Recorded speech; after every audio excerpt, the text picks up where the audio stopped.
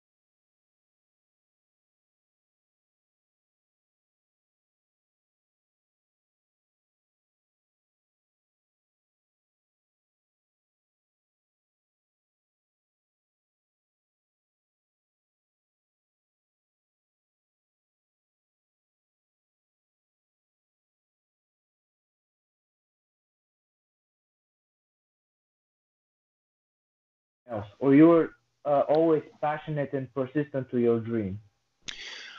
Well, yes, and always passionate, always persistent, but absolutely, there have been times that I just wanted to throw in the towel. And you ask yourself, what are you doing?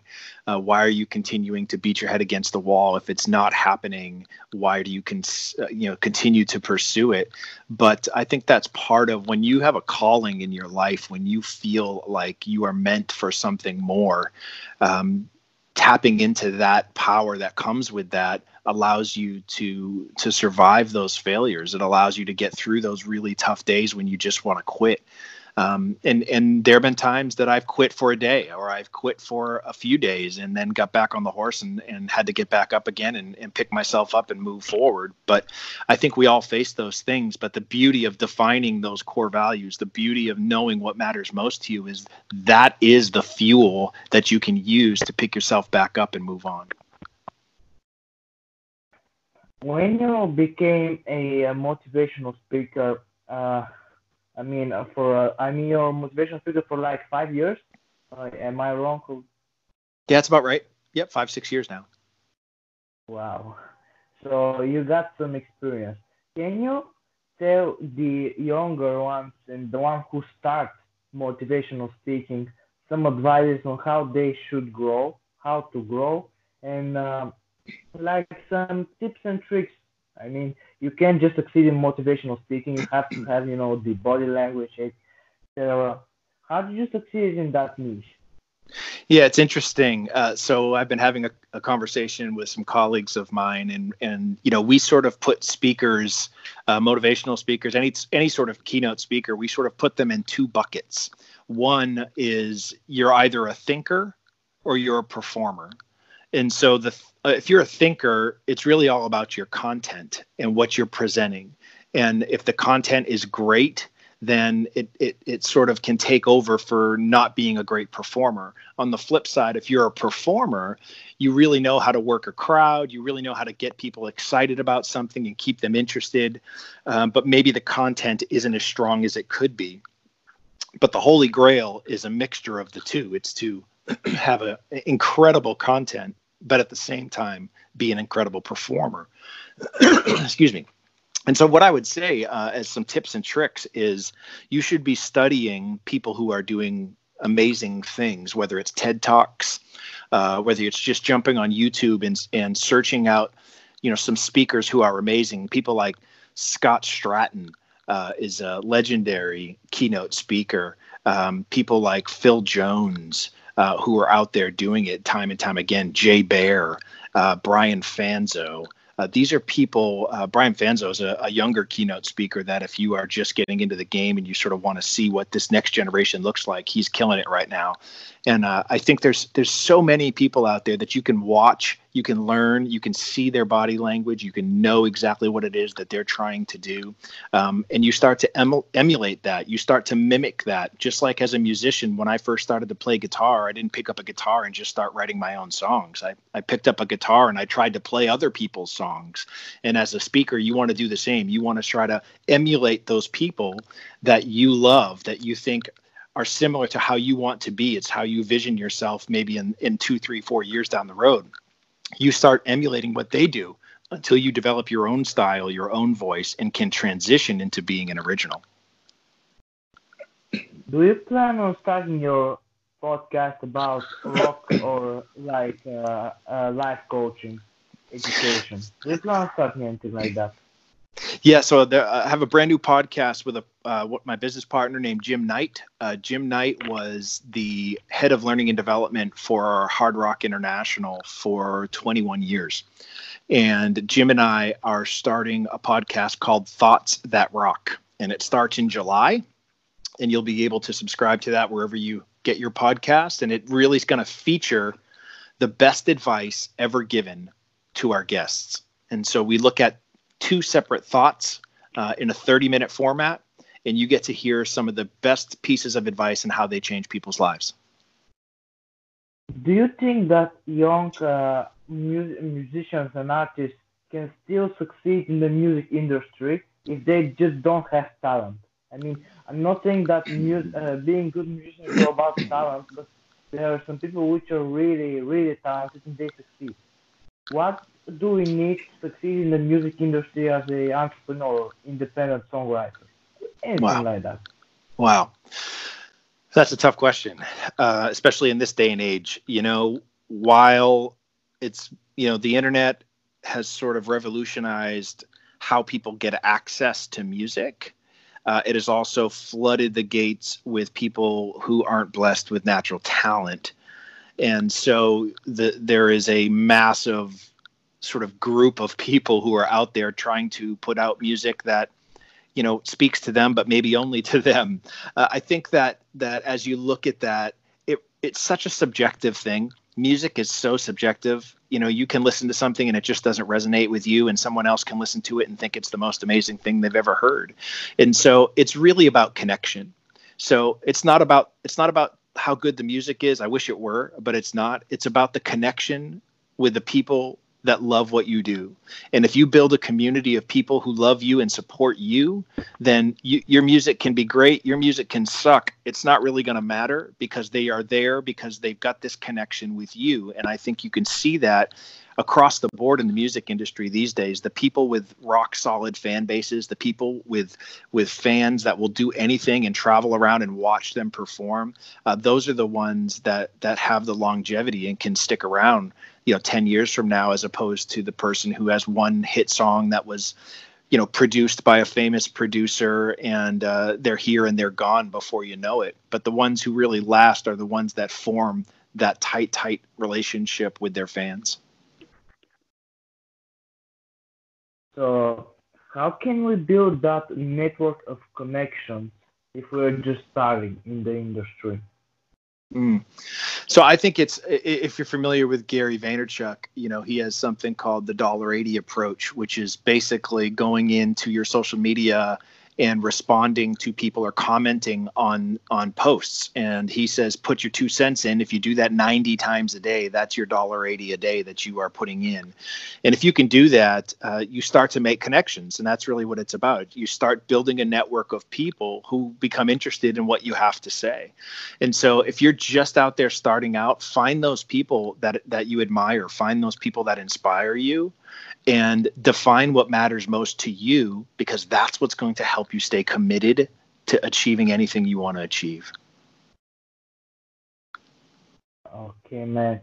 Thank you for the interview. I'm going to ask you one last question, which is a bit of curiosity, but which social media, by your opinion, is going to help these songwriters and artists to build the connection?